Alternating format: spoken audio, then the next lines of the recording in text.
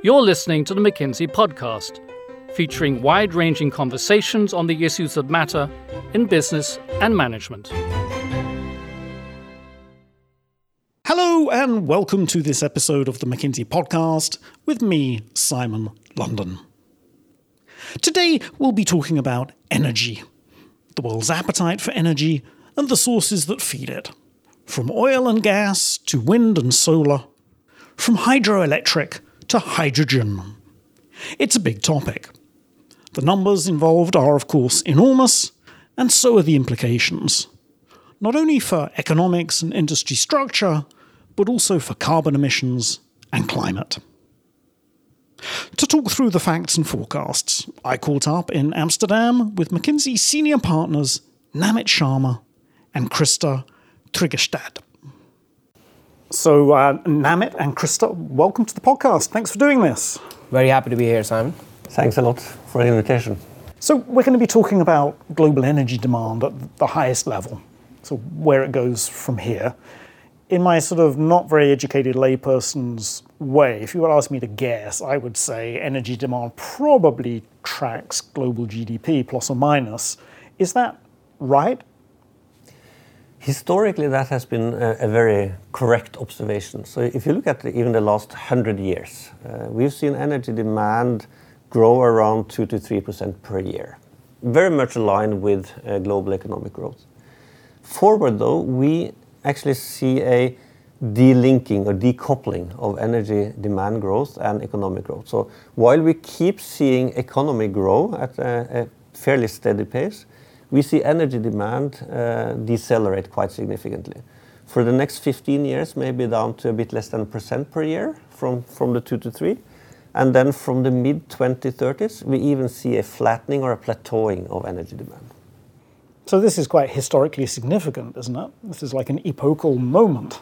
I think it's very significant, and I think there are 3 or 4 things driving it. I think first of all, the shape of GDP is changing, right? So Krista talked about last 100 years. It was rapid industrialization, first in the Western economies, then China driving early 2000s. I think going forward, we will see services more driving our GDP and economy. So I think the energy that you need for services is inherently different or less than the energy used for the rapid industrialization. I think that's one. I think second, and we all see it, right? We continue to get more efficient in how we use energies. We all have double glazed windows, so that our heating is more efficient. We have appliances that continue to get more efficient. Our car, including our internal combustible engine or electric vehicles, they continue to get more efficient. And that energy efficiency continues to drive down the overall demand for energy. I think another big trend is electrification. Yeah? So not only we get more efficient, everything is getting electrified, from road transport to actually people coming into middle class and buying more appliances. I think electricity is something that we think will grow twice the amount where it is today. And that electricity is actually getting powered by renewable sources. All this together leads to a point where, yes, we will continue to grow our GDP. Yes, the living standards will rise. But the energy that we will need will not track the same growth rate. We will just need less energy. And at some point in time, I think around 2040, 50s, the energy demand will plateau. It will actually plateau. So we think global energy demand will actually sort of reach a peak, if you like. Yeah, by 2040, 2050. Wow, yeah. So, Krista, without getting too nerdy on us, just explain a little bit the research and what's behind it, and what do you mean by the reference case? Behind a lot of the work we do on the global energy perspective in McKinsey is what I call a big energy demand model, where we basically model the demand for energy across demand segments. So it could be road transport, it could be industry, etc. We do that across the fuel types, so is it coal, gas, renewable, and we do that globally. So we do it across 50 countries, regions across the world. And all that modeling is done bottom up, where we look at the economics. So it's basically economics driven. Whether you build a power plant or whether you buy a car, it's driven by economic models on every single cell within that demand cube, if you want. We have not taken into account regulation in addition to, or except for the one which is already there. So existing regulation is included with the forecasted trends on that. But we can't predict exactly where regulation is going to go in future. So what we're doing then is to say that from the time when the regulation is then not forecasted anymore, we have no regulation, we have no subsidies, we have no incentives. It's all based on fundamental economics. Namit, you mentioned electrification and the electrification of both industrial and consumer segments as being a big driver here. Again, as a layperson, I'm thinking to myself, why does it matter whether I'm heating my home with electricity or, natural gas? Why does it matter whether I'm fueling my car with electricity, powering my car with electricity or gasoline? I'm still traveling, the same number of miles. So is there something inherent about electrification which reduces demand for energy? So I think there is an inherent increased efficiency. Electrical engines are inherently more efficient than combustion engines. Absolutely. So that is true. So that's also a main driver why we see, while the demand for electricity doubles over the next 25, 35 years, the demand for other fuels is practically flat from today until 2050. Yeah. And it's the efficiency, as you say, and it's also this potential cleanness, if you want. If you take electricity and you make it from clean sources, you also get the lowering of the CO2 emissions, which is another driver together with efficiency. If you think about how we have been using fuels, we have been burning or combusting them. Now, burning or combustion inherently is an inefficient process. And again, I think it might not be true and you might be able to make it more efficient, but inherently, right, it's different when you're actually generating energy through other sources than burning or combusting. So it's the combination of electrification with the rise of renewables. You put those two things together and actually it has quite a big overall impact on how much energy needs to go into the system. So that's a great segue into renewables. Just talk a little bit more, Krista, about what's going on, how fast are renewables growing and why. If you look at the past 20 years or so, renewables has grown from practically nothing, maybe 5-6% of the installed capacity to now close to 50 today of new installments is renewables. Actually, if you look forward, you will see a situation where 2/3 or even more than that of the power generated in the world is renewable by 2050. Oh, wow. So I think the interesting thing is this has historically been driven by regulation, but right now and forward-looking, this is driven by economics. So for every single country and region we look at, the cheapest source of new power generation capacity is a renewable source. It's either solar or wind, depending a bit on the market. It's even more strong when you look at the 2030, because then you'll have the situation where it is cheaper to build new renewable generation capacity than it is to use the existing coal or gas-based generation capacity. And that's an obvious turning point. So what we used to say is that the cost game is practically won by renewables. So this is not anymore a discussion on the cost of the technology itself. This is now becoming much more of a system integration discussion. So because renewables are what we call intermittent, it produces power whenever the sun shines or when the wind blows. You actually need to make sure that you have power when you need it. And that is the whole system integration topic, where batteries or other flexible sources of power generation are needed to complement renewables. I must say, again, it's an eye-opener for me, and maybe I've just not been paying attention, but I think it will be an eye-opener for many people that actually, today, in most countries, most regions of the world, renewables are actually the sensible economic choice if you're building new capacity. Yes. I wasn't even aware of that. And it's been happening very fast, so it's no surprise. I mean, the cost decline of renewables the last 5 to 10 years has been amazing, and that's the reason. So this was not at all the case 10 years ago. Yeah.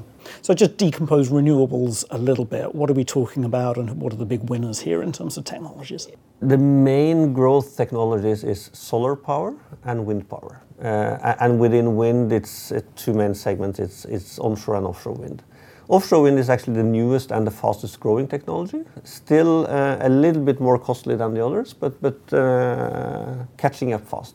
Part of it also has been there's a lot of investment that has gone into it, right? It started a little bit with the Germans, right? Germany replacing nuclear and putting subsidy on solar. I think that was a big, Christopher, would you agree? It was a big sort of, I think, push for solar, right? The cost really come down because it was getting installed at scale. And I think wind has been also kind of just getting a lot of investment from a lot of companies, and I think that just leads to stronger learning curves, more kind of stronger ecosystem or supplier industry, and I think it just drives the overall cost down. Is there a role for hydrogen in all of this? And I ask that question because we're here in Amsterdam, and I got my ride in from the airport in a Tesla, which was interesting, so electric. Mm-hmm. And I was talking to my driver about whether he liked his electric car, which he did. Mm-hmm. But he was convinced that the future of the automotive fuel of the future was hydrogen, and gave me a long explanation as to why. Where does hydrogen stand in this? So my view is there is a big role for hydrogen, but not necessarily in light vehicle road transport. When it comes to that light vehicle passenger cars, the battery technology has already progressed so far. I think it's hard to catch up for hydrogen. Our analysis show that around mid-2030s, hydrogen will also be cost competitive. That's our figures. I think a big discussion is going to be around how you make that hydrogen. Currently you make it based on natural gas, so steam reforming on natural gas. What we see as renewables grow, you actually get more price volatility on the power side. You get more times with very low power prices. And then there's another way of making hydrogen, which is based on so-called electrolyzers, where you basically take water molecules and you split it into hydrogen and oxygen, basically using power. And that's where I think hydrogen will come into the play big time connected to renewables. You actually already see it in some of the recent wind auctions, offshore wind auctions. There is a link where you also add hydrogen to the solution. For me, hydrogen is quite uncertain, right? So it's, again, I think the technologies that we're talking about, whether it's renewables or electrification, I think hydrogen is in a different bracket. I think hydrogen does need to de-risk itself. I think we need to still see a lot of money going into hydrogen. Doesn't mean people are not playing. I would make the distinction between the use of hydrogen and where hydrogen is used and how it is produced. Yeah. Because I do believe, I mean, already today there's a lot of hydrogen being used in fertilizer production, for example. That hydrogen is being made from natural gas. So the question is then, are there new uses for hydrogen in addition to what we have today? And then transport is the obvious question. And that is a big question, and where the jury is still out. Can I just ask you to recap the big numbers around renewables? Currently, renewables is around 25% of total power generation globally. Renewables being... Power generation is electricity generation. Electricity generation globally. That includes hydro. Most of those 25% is probably hydro. So around 20% point is hydro, the rest is solar and wind. If you look into 2050, around 75% of the electricity produced will be based on renewable sources. Hydro will remain at roughly 20 percentage points, but then you have more than half being solar and wind. Yeah, so it's a big growth of solar and wind based on what we know today. And that is on produced power.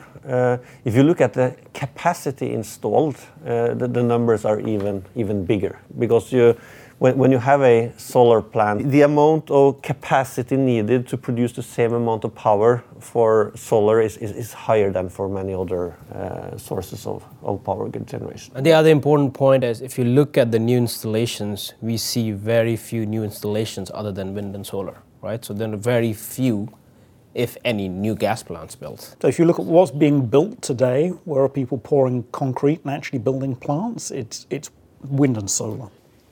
Maybe. Largely. There's actually, there are 200 coal plants being built in China right now. But I think the big shift we're seeing, again from the modeling, and we'll talk a little bit about the development year by year on our reference case, but what we are now seeing as a big shift due to the competitiveness of solar and wind is that we expect a lot less coal built in India than we did before. So in the reference case a year and a half ago, we actually had almost a doubling of coal-based power generation capacity in India.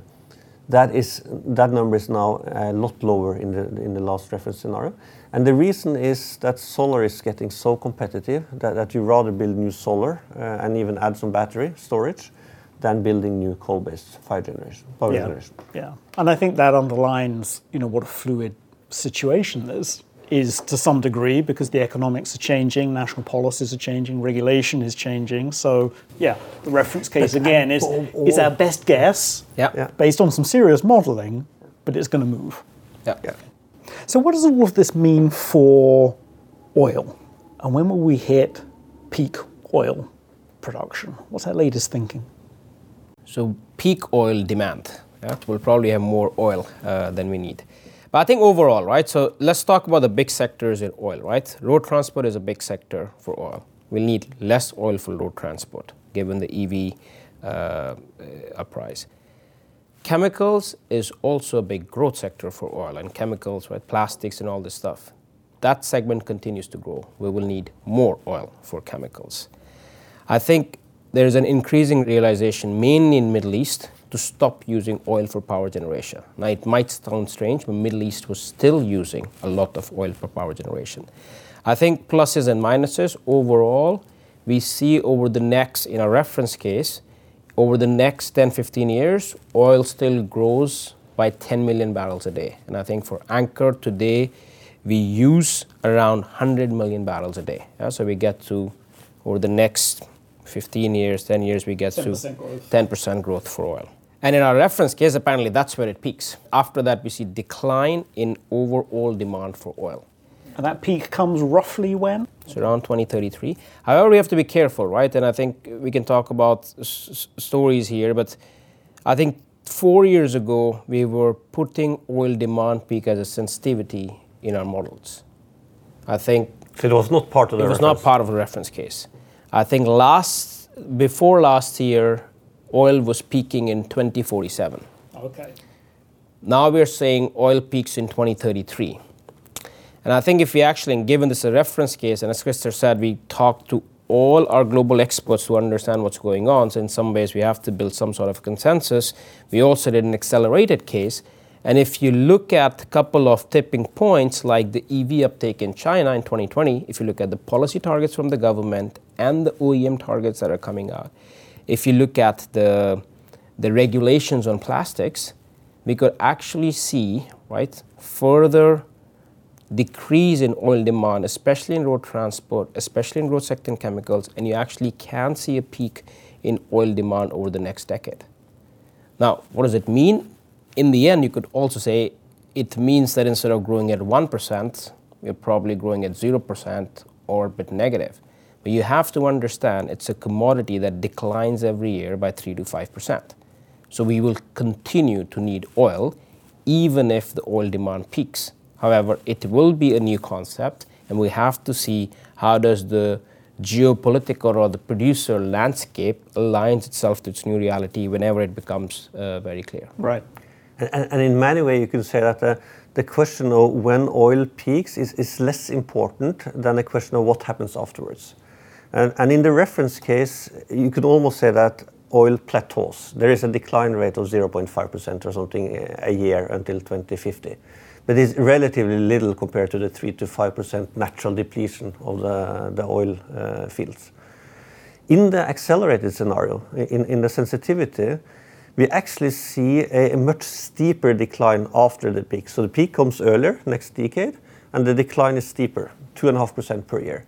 That means that you get a lot closer to the natural depletion rate, and probably it will have much bigger impact on the dynamics of the industry than if you have the reference scenario. So you mentioned industry dynamics there, and of course a lot of the same companies are big in gas that are big in oil. So just compare the outlook for oil. What's the outlook for gas? So I think gas, our analysis shows, is inherently more resilient than oil. And you can say that there are three main reasons why this is so. First, gas is replacing, in many places, a more dirty fuel, coal. And since a big driver many places of energy transition is the climate, that is a positive.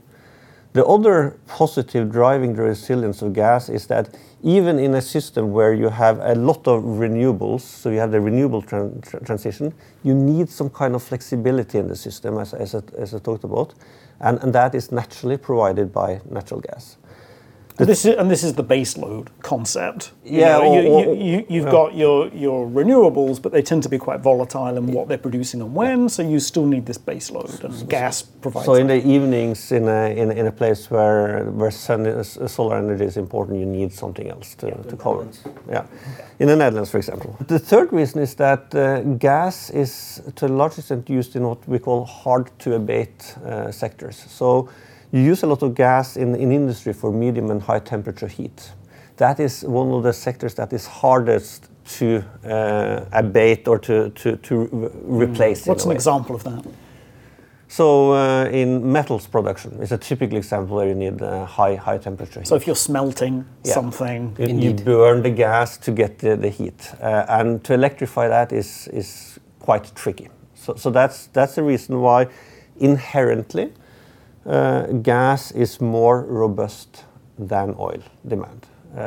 Even though also for gas we see a peak or a plateauing towards the end of the period in the latest reference case. Which is 2050? So in the 2040s we see gas peaking, or actually in the mid-2030s we see gas peaking, but really plateauing, not declining sharply. There is one big black swan here on gas, and that is hydrogen, and it's electrolyzer-based hydrogen. Because the alternative for natural gas in many of the hard-to-abate segments or sectors would be to use hydrogen based on electrolyzers. There is a lot of scaling discussions and different discussions around that, but that would, for me, be the one black swan. So it's possible that we could get this substitution of hydrogen for gas in some of these industrial applications, and that could change the picture. Yeah, exactly. We could get a substitution of hydrogen for gas in some of those, and we can, where we use the hydrogen based on gas, we could get a substitution to hydrogen based on electrolyzers. Yeah. And then what about coal? It tends to be the most GHG emitting fuel source. So what is the future of coal in all of this? I think coal is an interesting story, but I think one thing is pretty clear. Coal is going to decline massively for the reasons that you pointed out. But I think in our analysis, we see coal demand going down from 40 to 50% from current levels over the coming 2 to 3 decades. However, it still remains in the system. And I think, as Krista mentioned before, there are still some coal plants planned to be built in Asia. I think over time, as our power systems develop based on renewable technologies, you might see further phasing out of coal. When we say that there's a 40% decline, that's almost exclusively driven by China. So many other places it's flat, or some places even a slight decline in the coal demand. So China is moving aggressively to phase out coal, but because it's such a big part of the energy system in China, that does not happen overnight, that's for sure. Indeed. And I think that's a big takeaway for me from all of this research, is despite these very big moves going on a number of areas, I mean, this is an apt metaphor, but it is like turning the supertanker. The global energy system is like a supertanker in that it's got this momentum. There's a huge amount of sunk capacity and infrastructure and industry structure around it, and that does not change, overnight. And you're talking decades, not years, to look at these trends. Indeed. And I think, it's a complex system. So you also need to be careful, because not all fuels are easily replaceable. And I think it has to be, and that's why I think when we talk about what is the implication of some of these things, we do need to take into account that indeed there are some sectors where the growth is, but you will continue to need some other fossil fuels, right, where economic rent can still be made. Right. So let's segue from there into greenhouse gas emissions. Based on the modelling that we've got, what are the implications for GHG emissions? And where are we? People tend to use the Paris scenarios. I think there's the good news and bad news, right? I think the good news is with all the stuff we have talked about, the carbon emissions will decline. I think they'll be 20% lower by 2050 where we are today, and that's in reference case. However, I think the bad news is that they still remain far away from the 2-degree pathway laid out in 2016 Paris Agreement. I think even in our accelerated scenario, we don't see achieving this 2-degree scenario laid out in Paris Agreement. Right. And this is actually one of the challenges we receive on the reference case. So it goes something like this. So if you believe that climate change is for real, and most people do believe that climate change is for real, does it then make sense to have a reference case that fails to reach the 2-degree scenario and even more the 1.5-degree scenario to such a big extent? Because the argument being that if we're overshooting that pathway, there will be regulatory action. Exactly. And I think the only answer to that is to say that we want to develop the economic, the financially driven reference case. And then we are happy and often also do analysis around that and ask ourselves, so what would it actually take to get to the 2-degree or to even to get to the 1.5-degree scenario? Yeah. So I know you both work with big oil companies, big utilities. Maybe let's start with oil and gas companies.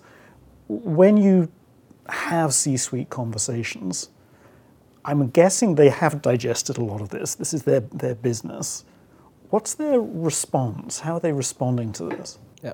Again, I think we should try to answer it, but I think it's good to understand that companies are nuanced. You have the super big global players, you have smaller regional players, and you have national oil companies. And again, I think the conversation is nuanced across these players, but I think there are two dimensions they look at. I think the first one is we talked about it. The good news for them is we will continue to need oil.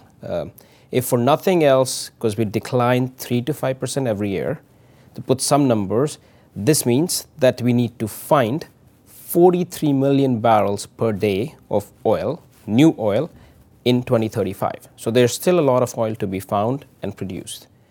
Of course, as some of this transition takes shape, as some of oil demand goes down, we get a peak in the demand, you need to ensure these barrels are resilient in the price environment that you might get into. And I think that's the first question on their current portfolio. We have to find oil, but it needs to be resilient barrels on the cost curve. I think then there's a second dimension to that question where power is a growing segment. In some ways, it's the new business. So why would we not look at it? And I think they can look at it, but I think they also want to be very sharp on their investment thesis. Are the returns the same as my core business? Is the risk the same as my core business? I go down deep in the ocean, drill something versus setting up a windmill on land. It's a different risk, different return. I think the other thing is the way you look at opportunities is different. It's very local, it's very specific opportunities all across the world.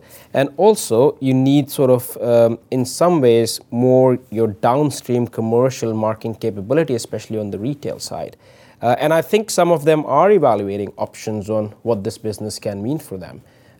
So I think it's at least those two dimensions that at least my oil and gas clients are thinking about. What about utilities? Because this is also a big change for utilities as well, the rise of renewables. You mentioned earlier, Krista, the challenge of integrating renewables into the existing power system. So what's the discussion? So to some extent, it's relatively similar to the oil company. So first, you would expect that because of the electrification, it's a positive story because you will have increased demand for power, and that is true. So there, on the demand side, the story is probably one notch more positive than for the oil and gas companies. However, it's a pretty big shift going from traditional, large, centralized power generation based on coal, gas, hydro, nuclear, towards much more of a renewables like wind, solar type of generation, higher upfront capex, less opex, often smaller margins. So it's quite a big change also for the utilities. And you add to that you actually get new competitors coming in, like the oil companies, like the oil majors that are like gigantic companies with big financial muscles. And you also see more light-footed renewable specialists like solar developers. So you face a completely new competitive environment, where I also see many of the traditional utilities trying to find their way and find a new competitive model for them to survive and prosper.